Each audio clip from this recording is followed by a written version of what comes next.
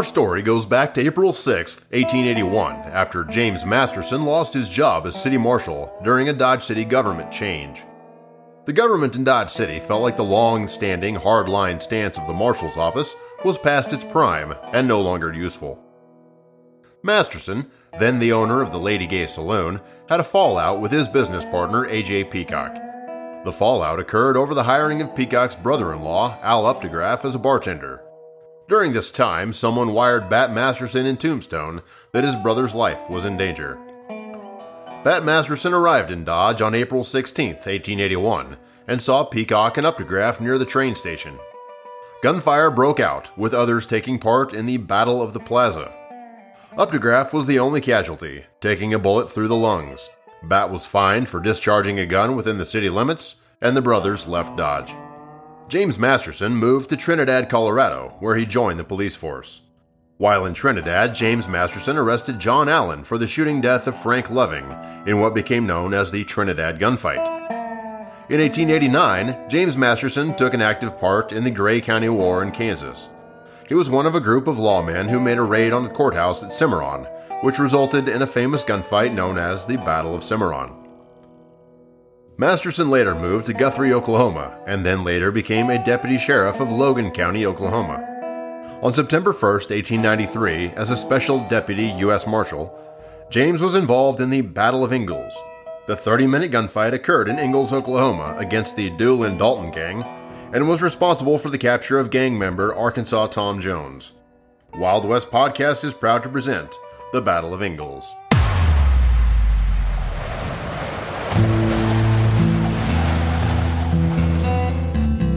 On a hot summer day in late August of 1893, Bill Doolin's dusty spur-bound boots clinked across the front porch of a small wooden-framed Ransom saloon. Bill watched the sunset on the horizon, spreading its largeness into a grateful sky. Rich hues of red blended with oranges, purples, crimsons. Bob's spirit soared at the sight that he was transported into a timeless existence, ready for a long-awaited drink after a hard, desperate ride.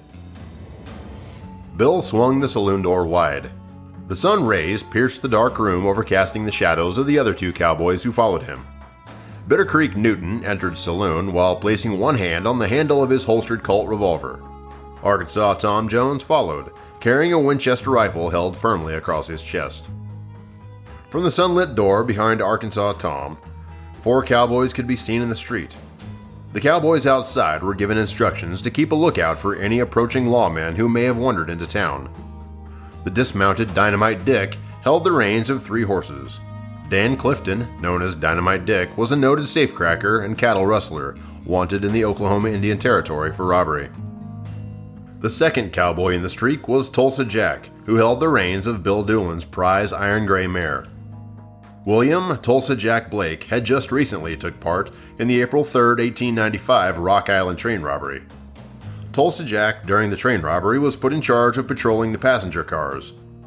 He pillaged the passengers of their wallets, watches, and jewelry. Bill Dalton sat in the saddle, whose back could be seen through the saloon's front door. William Marion Dalton was the co-leader of the Wild Bunch gang, and he was the brother of the founders of the Dalton gang. After 3 of his brothers were killed in an unsuccessful 1892 raid on Coffeyville, Kansas, Dalton moved to Oklahoma Territory. There he met up with Bill Doolin, and the two formed their own gang. They called their gang by 2 names, the Doolin-Dalton Gang for their joint leadership, and the Oklahombres. For 3 years, they led their gang in committing robberies of banks, stagecoaches, and trains in various places around Indian and Oklahoma territories, Texas, Arkansas, and Kansas. The dismounted George Red Buck Whiteman cast a shadow from his building's corner with his rifle tip sparkling in the late evening sun. Red Buck, originally from Texas, earned his nickname for his flaming red hair. By the time he wound up in Oklahoma, he had become a horse thief and killer. Before joining the gang, he had already killed 4 men and was willing to kill more for the price of just $50. Red Buck enjoyed killing and often bragged about his deeds. Inside the dim, kerosene lantern-lit saloon, Bill walked toward the back, passing the tobacco case by the entry, and approached the brass foot-railed bar. Bill glanced at the shelf space, full of liquor stock and glasses. He glanced into a large, long wall-mounted mirror, seeing his two friends' images on both sides of the entry door, and three men playing cards in a dark corner of the half-empty saloon. Next to the mirror hung a partially nude picture of a buxom woman in a lazing position. The image embraced a woman with long dark hair flowing about her head and shoulders. Doolin laid a dime and a nickel on the bar and called for his first drink. Ranson, the saloon owner, entered from the back ice house. A muscle twitched involuntarily at the corner of Ranson's right eye. His mouth formed a rigid grimace. He folded his arms tightly across his chest and tapped his foot while staring through a grimy window out into the street. Behind the bar, Ranson reached into the top shelf, pulled down a bottle of Red Top Rye whiskey, the best in the house, and set it on the bar in front of Bill Doolin. Ransom then towel-dusted the upside-down shot glass, pulled the cork from the amber-colored bottle, and poured it to the brim. Within a second, and without saying a word, the small-framed, dark-haired, full-bearded Bill Doolin consumed his first shot, while placing 5 Gold Eagle coins on the bar. Bill turned his back to Ranson and spoke to the card-playing cowboys who sat quietly at the table. He asked them if they were interested in joining him for a drink. One man, Lehman Myers, sitting at a round card table, who was afraid to move, had a full mouth of tobacco that he almost swallowed. Spitting into the nearby cuspidor, the choking Myers agreed to hold a drink at the bar. Murray, the regular bartender who sat next to Myers, placed his hand cards on the table, slowly pulled back his chair, and moved behind the bar with caution. Standing at the entry, the two cowboys motioned out into the street for the others to come in while Murray set up the glasses. Arkansas Tom placed his rifle on the bar, reached over and pulled the bartender's hidden, sawed-off shotgun from underneath the counter. He busted open the shotgun's breech, removed the shells from the chamber, and stated, "You won't be needing this tonight." Bitter Creek, laughing, said he wanted a beer. Doolin, looking across the bar, saw 3 of his other friends enter the saloon and asked, "What's it going to be, boys? The drinks are on me." Redbuck was on the outside of the saloon, watching over the horses and for any lawmen in town. There was a lot of drinking that night, Bill buying drinks and making friends while the boys became boisterous. Bitter Creek threw beer on the guest and took sport at shooting the whiskey glasses off the top of the bar. Late into the night, more townspeople joined the small, crowded saloon, while the beer and whiskey puddled on the floor, bar, and tables. Losing his footing, Bitter Creek fell into the bar, cracking his head against the railing and plunged into the wall. The fall backward caused the worn coat he was wearing to catch the hammer of his holstered sidearm. The Colt .45 discharged, silencing the saloon in smoke. It took a second for the misguided gunshot to sink in, even though it was right before Bitter Creek's eyes, larger than life. In response, Bitter Creek then drew his Colt from the leather holster and shot back at a mysterious source. Looking down at the barrel of his smoking gun, Bitter Creek laughed, fell through the swinging doors and into the street. Bitter Creek, again on his back, began shooting holes into the Ransom Saloon sign. Outside, the guarding Redbuck drew and fired a shot at the fallen Bitter Creek, just missing his head. Hearing the gunshot from the street, Doolin, with 2 pistols drawn, appeared on the front porch and pointed them in the direction of Redbuck. Redbuck scratched his head in disbelief. He pulled Bitter Creek to the porch and rested him on a bench where he spent the remainder of the night.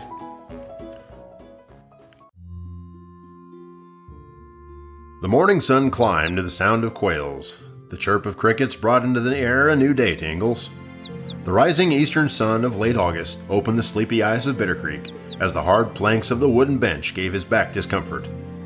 His head hollow with drink, Bitter Creek braved his rolling stomach and sat up slowly.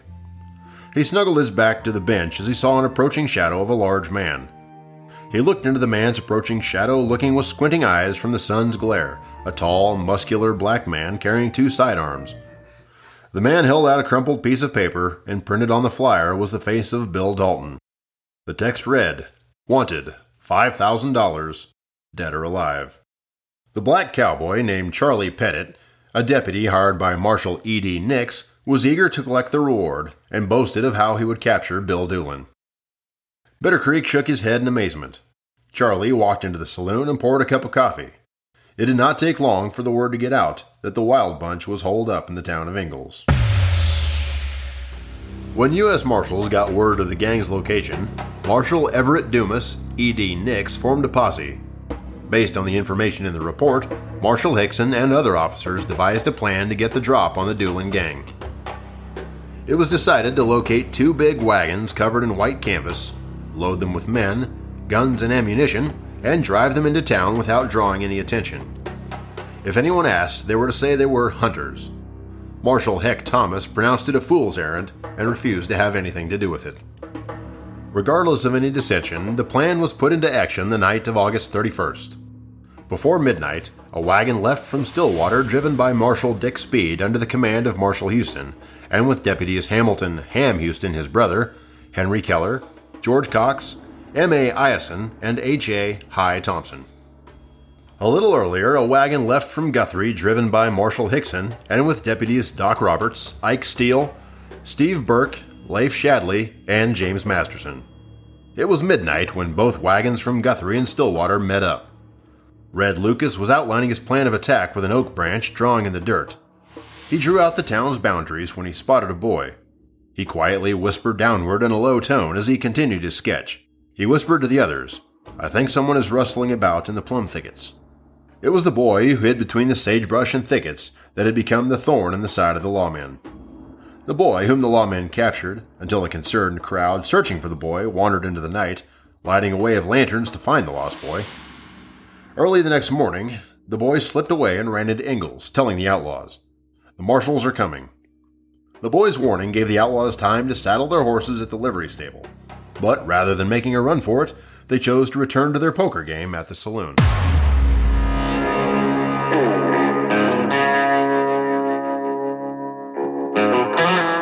The sun was at mid-morning and cast forward the shadows of 13 deputies standing and staring into the unknown vigilance of what breaks a man's bravery into fear. A fear that rushes into the heart of a man's adrenaline, that quivers into the thought of uncertainty, reluctance, and doubt. Each man was holding his rifle, each man forecasting what may lay ahead in the town of Ingalls. Ingalls was a quiet western Oklahoma town in the eastern part of Payne County. The established town had a livery stable, saloon, and hotel, and by the winter of 1890, a post office was built. The citizens of Ingalls were for the most part respectable and hard-working. Some of the settlers had come to Oklahoma to stake a claim along the Cimarron River, just on the edge of Cowboy Flats. Cowboy Flats was well known to the cattle drovers, Indians, outlaws, and several military camps. This land was both fertile to the soil and tainted to the soul of both civility and wildness. At any given moment, a change from peacefulness could erupt to reckless violence, like a thunderstorm without warning as it rolls across the plains.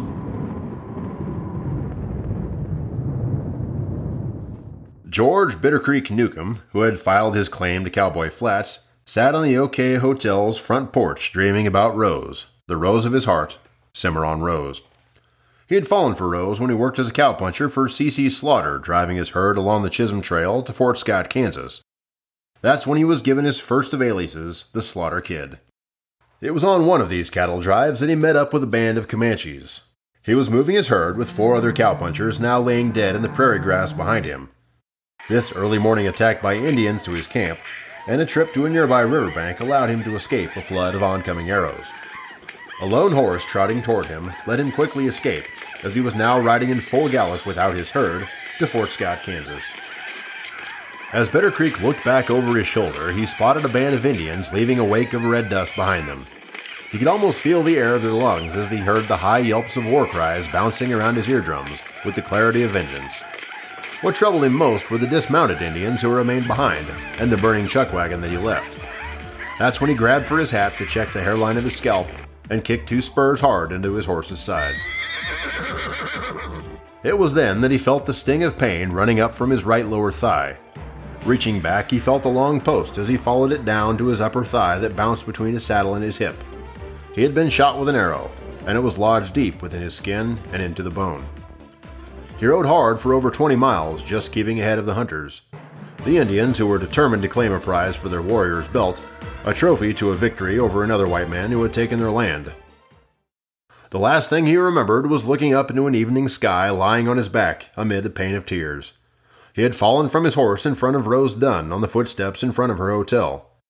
The 14-year-old Rose Dunn called for assistance. The wounded Bitter Creek was moved from the dust-ridden front street into a room adjacent to hers as she nursed him back to health. This was his rose, the rose of his heart, as he sang his favorite song. I'm a wild wolf from Bitter Creek, and it's my night to howl. And he howled 4 times, calling into the wind. The deputies heard the howls in the quiet of their camp. These taunting howls made them stare down into the barrels of the Winchester rifles and shotguns. The deputies raised their arms in the direction before them, a town that called from the wild. The wild bunch of Doolin and Dalton calling them into battle. A battle that they were soon to face as Deputy Dick Speed took the first step.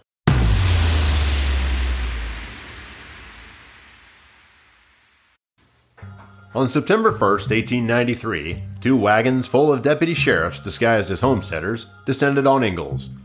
Federal officer Red Lucas reported that Doolin, Bill Dalton, Bitter Creek Newcomb, Tulsa Jack Blake, Red Buck Waitman, and Dynamite Dick Clifton were bellied up at the bar at the Ransom Saloon. The 13 lawmen entered town and scattered to cut off all avenues of escape. Lawman Dick Speed was the first to enter Ingalls and pulled his wagon up in front of Pierce's livery stable. He walked inside, threatened the owner and his stable boy with his Winchester. Dick told them both to be quiet or suffer the pain of death. Up the street in Ingalls, outlaw Bitter Creek Newcomb saw the wagon halt near the livery stable. Ever wary, Bitter Creek decided to investigate. He would also check on his horse, left for shoeing at Wagner's blacksmith shop. Finding that his mount was ready, he saddled and began to walk his horse toward the suspicious wagon. Now Speed, spotting the horseman approaching, asked a passerby, 14-year-old Dell Simmons, the man's identity. Surprised, the lad blurted out, "Why, that's Bitter Creek." Newcomb heard the exclamation, whirled to see the boy pointed at him, and yanked his Winchester from its scabbard. Looking down the barrel of his Winchester rifle, Dick Speed had his sights locked onto Bitter Creek Newcomb. Dick Speed, eager with the headlong zest of a hunter for the game, stepped from behind the wagon's rear wheel. Dick's right index finger squeezed off the first shot. The hammer met the cap of the brass casing, sending the .45 caliber bullet toward Bitter Creek. The bullet hit with such force that it threw the horse-driven Bitter Creek onto the ground. The sound of the shot echoed terror into the town as the bullet made its mark on Bitter Creek's rifle. Dick aimed once more at the fallen Bitter Creek and saw his boots lying still behind the cover of a well. Seeing no movement, Dick made a complete circle and slowly approached the lying cowboy with caution. The adrenaline rushed from Dick's heart into his brain as he froze to the second shot that whirled past his head. The second bullet, fired from Bitter Creek's single-shot rifle, had missed. The third and fourth shots, coming from Bitter Creek's revolver, were relentless and sent Dick into a spinning panic of darkness. Dick fell to the street like an apparition seen and gone. The blue smoke whirled from Bitter Creek's revolver and drifted over the fallen Dick Speed, as anxious pain and the sight of blood entered his mind. It was his blood that trickled over the fingers that clambered onto the damaged rifle. The bullet splintered off the rifle, sending one half through the groin and splitting off his spine's lower tip. The other half of the bullet lodged into a nearby hitching post. Bitter Creek screamed out in pain of anger, yelling and cursing at his fallen prey. In front of him lay Dick Speed, still and motionless, with his right breast open to a blood pool. Using the broken rifle as a crutch, Bitter Creek pulled up from the ground, limped to his nearby standing horse, grabbed the harness, and looked into the eyes of his startled mount. Still clutching the center of his rifle, he gripped the saddle horn and spun the horse around with one foot in the stirrup. Half hanging off and in full gallop, Bitter Creek headed down Main Street and to the edge of town. The sounds of gunfire broke out around him. Looking back over his shoulder, he saw Reverend Platt attending the fallen Deputy Marshal Dick Speed, the man he had just shot, the man without warning who had shot at him. With his right leg over the saddle, he looked at the gun barrels coming out from under cover, lining the streets as a volley of shots rang over him. 5 rifle barrels appeared from the breaking glass windows of the saloon. The 5 outlaws' poker game had been interrupted, and all chips were lying on the floor while taking aim to give covering shots to Bitter Creek's escape. 2 deputies stepped forward into the street, blocking Bitter Creek's escape route. In contrast, the other deputies fired repeated rounds into the saloon. 2 deputies in the street let off another volley of rounds. The escaping Bitter Creek, noticing his exit being blocked, turned his horse hard left and rode into the open door of Ransom's livery barn. He dismounted his horse with the near escape of being hit the second time. Bitter Creek took cover inside the barn, behind the large wooden door, and looked out into the street. Reverend Platt had pulled Dick Speed onto the porch of the saloon. The gun barrels over the stooping Reverend's head let out a series of bursts. The burst from the outlaw's rifle was like a sudden blast from an open furnace door. The gunfire caused the jolted Reverend to let go of the water canteen, which he had held in the aid of the dying Dick Speed. Awakened by the gunfire, the livery barn owner jumped up from the saloon's pool table. He instantly ducked as, appearing in front of him from inside the saloon, the glimmering light of 4 bullet holes smashed through the wooden boards. George Ransom pushed away from the pool table and dashed for the front door. With glass breaking around him, he reached for the door handle. He instantly found himself off his feet and onto the saloon's porch front. Ransom, getting a short glance of the Reverend on the outside, grabbed hold of his red-soaked thigh and rolled back through the half-open door. The next shots rang out over his head as he crawled back into the saloon, resting in the ice house behind the protection of a block of ice. A few seconds had passed when several shots were fired into the saloon from the street. These shots caused Murray to fall through the framework of the ice house and into George's hiding place. Lehman Myers, the third tenant of the saloon, fell unhurt on top of the wounded Murray. Murray held his right shoulder with his left hand, and with his dangling right arm applied pressure to his wounded left side. Murray had been shot twice from the street by 3 deputies, who continued to rain a hail of bullets into the saloon and ice house. Bitter Creek, still hiding behind the barn door, looked further down the street, seeing 2 boys playing marbles in front of the hotel. Above, in the second-story window of the hotel, was a flashing muzzle of Arkansas Tom. Arkansas Tom was well into the fight by repeatedly firing shots at 3 deputy marshals. The shots fired from the window caused the marshals to dive behind a water trough at the saloon's corner. One of the boys' mothers could be seen running to the rescue to the already scampering marble-playing boys. A few seconds later, Dal Simmons, a student from Duncan, Kansas, was seen running from the drugstore. As the boy crossed the street, one of the deputies fired a shot into his back. The boy dropped instantly. Seeing the boy fall into the street from the deputy's misguided gun, Arkansas Tom immediately fired down at the deputy. The unexpected shots from the hotel window forced the deputy to take cover by a nearby trough. Deputy Hickson, under cover of the trough, felt 3 more bullets pass over his head. The shots ricocheted off the ground and startled a horse tied to the hitching post. 2 more shots were fired from the saloon. A horse pulled the reins away from the hitching post, running directly in front of the saloon's gunfire. Hickson saw the horse falling and moved out of the way for fear of the horse falling on him. Dr. Self was in his office at the back of the store when he first heard the shots fired at Bitter Creek. He also heard the other 2 shots that brought down Dick Speed. These were the shots that brought him to the store's front porch. Dr. Self looked down the street where James Masterson hid behind a blackjack tree. James mentioned to the doctor to get out of the way. Get down! Get down!" yelled Masterson, while 2 chunks of bark from a bullet-splintered tree landed at the doctor's feet. Dr. Self ignored Jim's warning and continued walking in the direction of the saloon's flashing rifles. Masterson dove for the ground as 1 round hit the tree. A second shot branded a loud, indelible ring, a ring that seemed to hang in the air, reverberating echoes around his ears. The shots were so close to his ear that the sound of passing bullets pealed through his brain like a muffled bell. Dr. Self was well out into the middle of the street when the last shot brought silence into the air, almost an eerie silence. A silence that brooded like a gentle spirit, heavy as a dark cloud passing over, casting a shadow as deep as death. All was silent. Only smoke remained in the air. All eyes were now on Dr. Self, motioning to his wife to cross over into the street. Mrs. Self covered her baby with a blanket and ran into the secure arms of her husband. The doctor then grabbed the wrist of his wife's arm and pulled her and the baby from the street. They both hid under the protective window of a walkway. This is when James Masterson noticed a man running out of the saloon. James mistakes the man for an outlaw and fires a shot into N.A. Walker.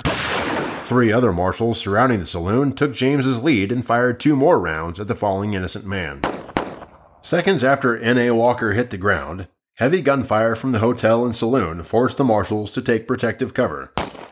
The barrage of bullets became the covering fire for the already mounted Bitter Creek Newcomb, who spurred his horse to a full gallop, and out of the livery barn came horse and rider. The gunfire was at its heaviest during Bitter Creek's escape. Bitter Creek's ride out of town looked like a great express train, flashing and dashing headlong into the open prairie. The outlaw bullets rained down from the hotel and saloon, while 2 deputies ran to a better cover position. Dr. Self, his wife, and baby could be seen running down the sidewalk with wood chips bursting above their heads from the outlaws' misguided aims.